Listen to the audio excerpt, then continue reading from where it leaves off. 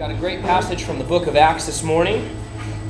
Acts chapter 5, verses 17 through 32.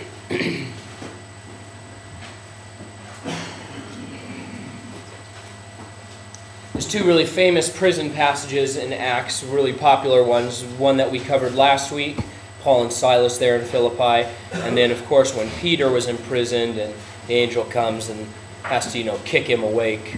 But then there's this other time where the apostles are imprisoned. And it is interesting passages. So here are these verses. Starting in verse 17, it says, "Then the high priest rose up, and all those who were with him," which is the sect of the Sadducees, "and they were filled with indignation, and they laid their hands on the apostles and put them in the common prison. But at night an angel of the Lord opened the prison doors and brought them out and said, 'Go, stand in the temple, speak to the people all the words of this life.' And when they heard that, they entered the temple early in the morning and taught. But the high priest and those with him came and called the council together with all the elders of the children of Israel, and sent to the prison to have them brought.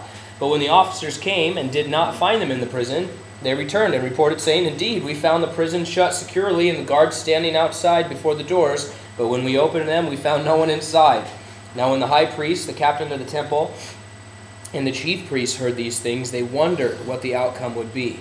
So one came and told them, saying, 'Look, the men whom you put in prison are standing in the temple and teaching the people.' Then the captain went with the officers and brought them without violence, for they feared the people, lest they should be stoned. And when they had brought them, they set them before the council. And the high priest asked them, saying, 'Did we not strictly command you not to teach in this name? And look, you have filled Jerusalem with your doctrine, and intend to bring this man's blood on us.' But Peter and the other apostles answered and said, 'We ought to obey God rather than men. The God of our fathers raised up Jesus, whom you murdered by hanging on a tree. Him God has exalted to his right hand, to be Prince and Savior, to give repentance to Israel and forgiveness of sins. And we are his witnesses to these things. And so also is the Holy Spirit, whom God has given to those who obey him.'" I've been really enjoying these passages so far because even though the subject material is essentially the same, just God's people being put in jail for being God's people, whether it's Jeremiah so far, Paul and Silas, now here the apostles, the subject material is essentially the same, but in each situation there has been, for me at least, a clear object or a clear thought for us to grab hold of. In this passage, we see a particular word and an idea repeated a couple of times and then demonstrated for us, and that's the obedience of the apostles. That's what Peter and the apostles highlight in their discussion, and that's what we see them doing. We see it in their actions, and they talk about it in verses 29 and 32. Now, the apostles, of course, are examples to us. We do esteem them very highly, sometimes in a way that we really shouldn't, because they were always very quick to tell people, "Hey, we're just like you. We just love the Lord. We're just serving him. Don't bow down to me. Don't say this to me," But all of us are disciples, and while these guys had a special office given to them as apostles, as a specific calling that the Lord placed on their ministries, their relationship with the Lord and their submission to the Lord is meant to be a demonstration and an example for us to follow. What did Paul say? He said, "Follow me as I follow Christ." And so in this text, we see the 12 imprisoned. Peter and John had been arrested once before in the book of Acts. Tension was mounting in Jerusalem between the Christians and the Jews, mostly the Jews against the Christians. But there hadn't been any martyrdom yet. There hadn't been any widespread persecution yet. And so here, as the church continues to grow and as the gospel continues to go out with signs and wonders and great dramatic displays of God's power and his presence, the Jewish leaders were filled with jealousy. Maybe some of your translations, instead of the word indignation there at the beginning, have the word jealousy. And so in a rage, they arrest all 12 of the apostles, the original 11 plus Matthias, and they planned to hold them on trial despite the fact that they had done absolutely nothing wrong. You have to understand that they hadn't committed any crime there. As all these guys are getting arrested and are being persecuted and are being beaten and things by the Jewish leaders and later by Rome, they hadn't done anything wrong. It wasn't illegal to go in and teach the Scriptures and talk about the resurrection from the dead. They had done nothing wrong, but they were arrested. They intended to put them on trial, and so they had tossed them into the common prison. It was a very serious point and a very serious sort of pivot time between, in the beginnings of the church. And of course, after this, as you look at the pages of your Bible, you see that the incident with Stephen happens pretty much right after this, the first martyr and then the widespread persecution. And so it was a very serious and very important point in the beginnings of the church.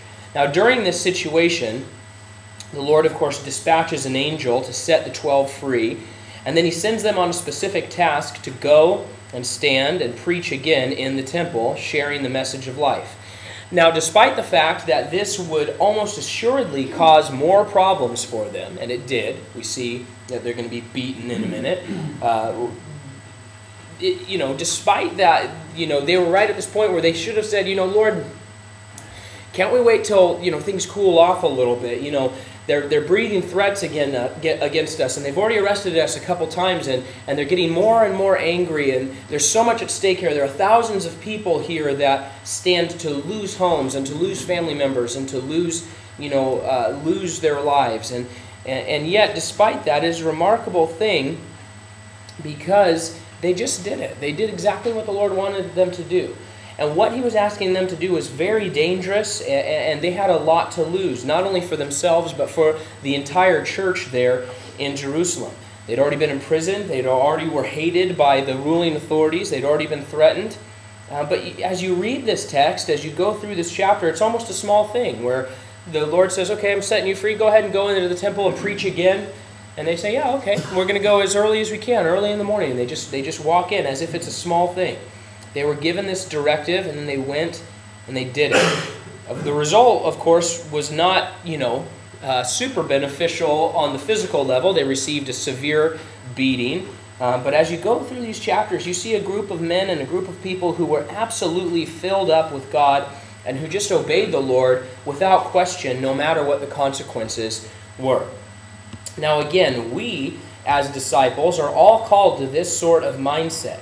We're all called to this kind of discipleship, of complete obedience to the Lord without question.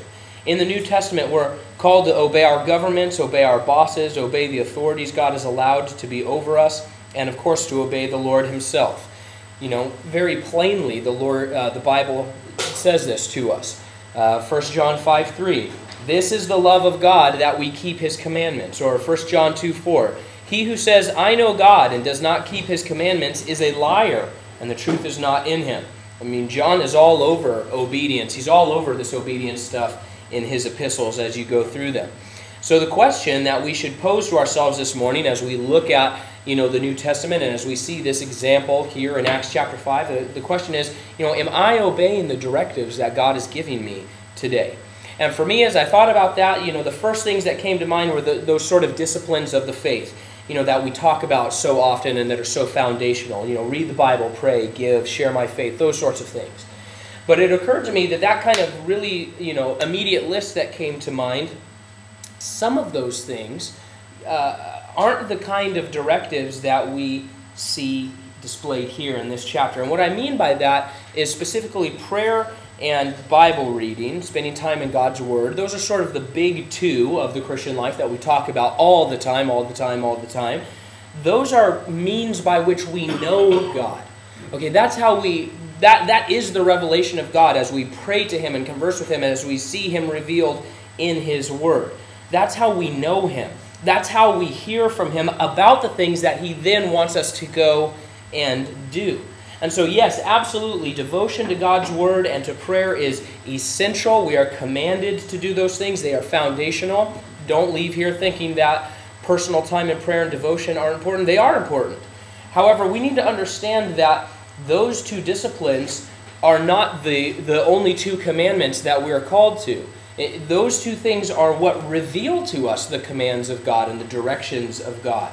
And so we can't get into the sort of mindset where the reading and the physical praying are by themselves the final acts of obedience that a Christian is called to. Well, I read my Bible this morning. I opened my Bible and my eyes passed over the page and I did prayer, and so that's what I'm called to do. That's the obedience I'm called to do. By themselves, those are not the final acts of obedience that the Lord has revealed to us. Instead, we need to take what God has revealed to us in His Word and by His Spirit through prayer, and then we must apply those things. Because, like the apostles, we too have been set free in this life. In fact, that's an analogy that the Bible uses to discuss salvation. That we've been set free, but then set forth on a road with Christ that leads ultimately to reward and glorification in heaven. And as we look at God's Word, and as we look at the examples of the Christians that have come before us, no one is set free to just exist and live isolated away from the rest of the world. No one's set free so that they can just be in a bubble somewhere and I just exist and I own a Bible and I know what prayer is and that's what I'm called to do, just to live, sort of away from everything and not engaged with anything else in the world. In fact, Jesus said specifically that He wants us to be in the world. He said, no, I want you to be in the world. You're not going to be of the world. We're not to live like those outside of salvation, but we are absolutely sent to the people of the world to carry the message of life. That's what we've been set free for and why we're kept on the earth, That's why the Lord hasn't instituted the kind of situation where once you're saved, you're immediately raptured individually. I mean, the Lord could have done that. He can do whatever He wants, but He says, no, I'm setting you free from your sin, and I'm opening the doors of that captivity so that you can go out with a purpose to carry the message of life to the people around you. God released the apostles in Acts chapter 5 with a purpose. He sent them back to the people that were threatening their very lives. And then we read that, and of course we get excited about that. I mean, we read the book of Acts, and I don't know if there's any book or story that's more exciting than reading the book of Acts as a Christian. But then we need to look inward and remember that we have not been set free to live without purpose or to just exist out there and not engage with the world and not engage in our spiritual life. We're not set free by God so that we can withdraw away from the world and live out life without any friction or any risk or any sacrifice. We never see that depicted in the Bible, not ever. And so sometimes I think, as I look in my own life, I start to think of this kind of stuff, or maybe obedience, in more of an Abraham mode. Back in that period of time, things were just different back in that part of the Old Testament. There was no permanent indwelling of the Holy Spirit. There was no Bible that they carried with them. Some of these guys didn't even know God's name. You read in Genesis and you're reading about Isaac and Jacob, and they're like, hey, you're the God of my dad, right? Okay, he told me a couple things about you, but I don't really know who you are. I don't know really, I know certain things that have been handed down, but, that it was just different, and every 10 years or so, as it seems, as you read like Abraham's life, every 10 years or so, God would appear to them and converse with them and ask them to do something. And it was just a very different existence when it came to a relationship with the Lord. But that's not what Christianity is during this era of grace and this era of the church. Because now, as believers, we have a full revelation of God, who God is, and what His plan is, and what the future is going to be.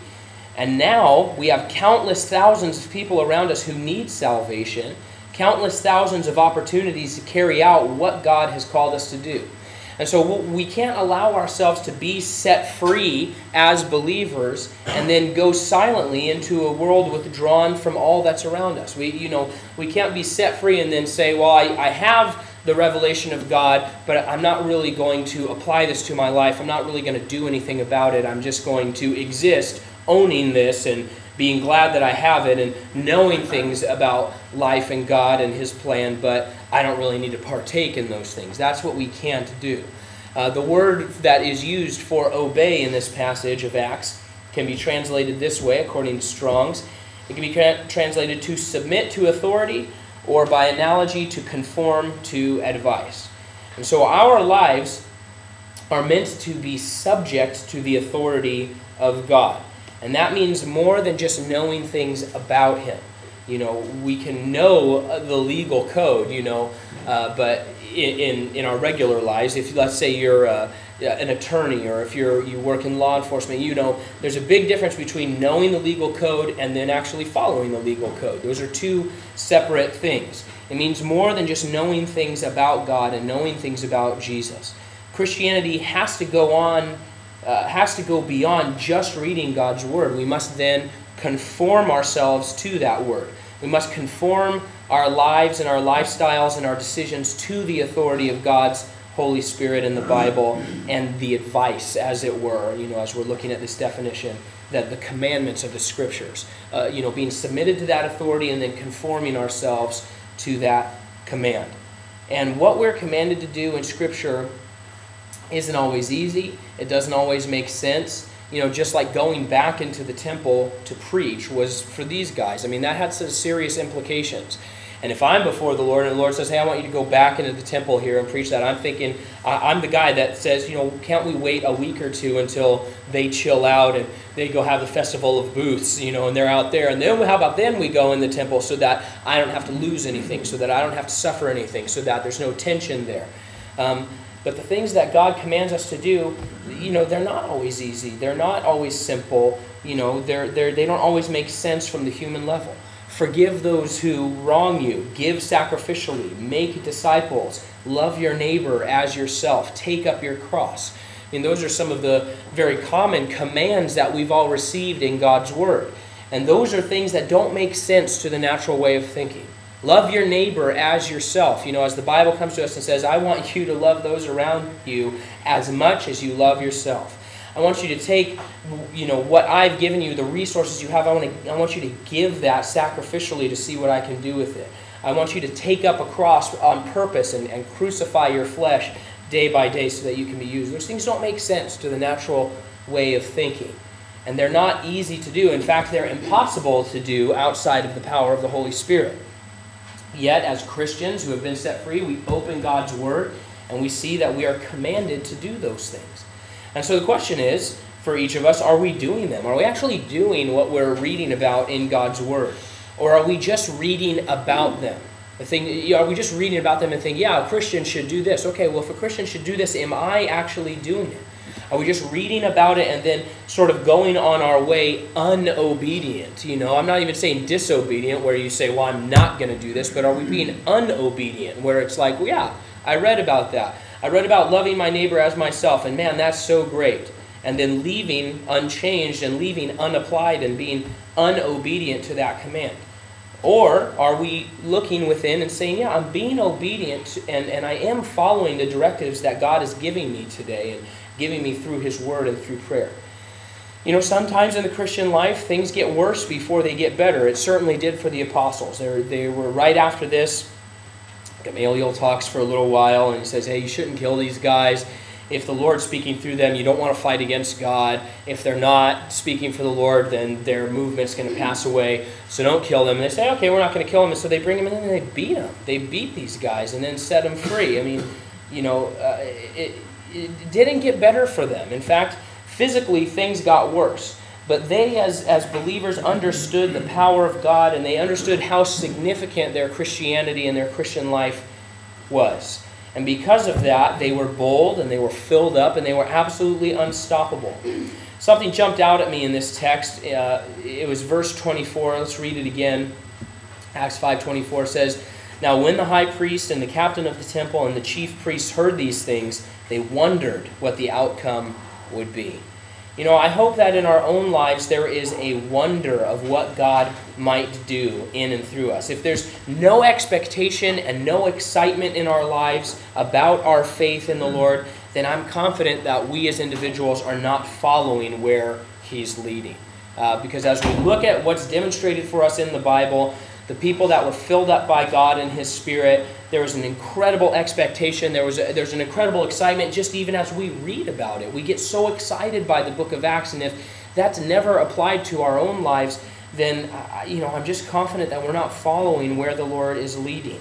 Because like these apostles, we are each going to be called to specific tasks, specific people, specific ministries. Some of those things are going to be more public to those around us. Some of those things are going to be more private. Looking at the analogy, you may be called to a ministry where you're more like Peter. You may be called to a ministry where you're more like Bartholomew. We don't know anything about Bartholomew or what he did. That's up to the Lord, and that's fine, because they're all disciples, and we're all disciples, and what the Lord wants us to do and the directives that he gives each of us is up to him. But if there's nothing going on in our lives that we need to be obeying, if there are no directives, if we're not receiving any of those things from the Lord about what he wants us to do right now, then we've just got to get moving. We've got to get before God and say, man, Lord, you've set me free to do something. What do you want me to do? We've got to get into biblical Christianity, which takes the Word of God and actually applies it to daily living. Not once every 10 years I engage with God the way Abraham did, but say, man, like every day, what am I doing today? Who do you want me to minister to today? How can I submit myself to you and conform myself to your word to today? We won't be called to this sort of dynamic situation like in the book of Acts every single moment or every single day or even every single week. But God did not set us free to just do nothing. He didn't set us free so that we could just exist and lay around spiritually, learning things about the Lord but never doing anything about it while people around us enter a Christless eternity. That's just not what God has done. You are free, and free indeed. And so now it's time for each of us to go, to stand, and to speak all the words of this life that has been given to us, just as the Lord called the apostles to do. And may the work that God does in us and through our hearts and our lives be wonderful, so that the world looks at us and says, I wonder what is going to happen here. Amen?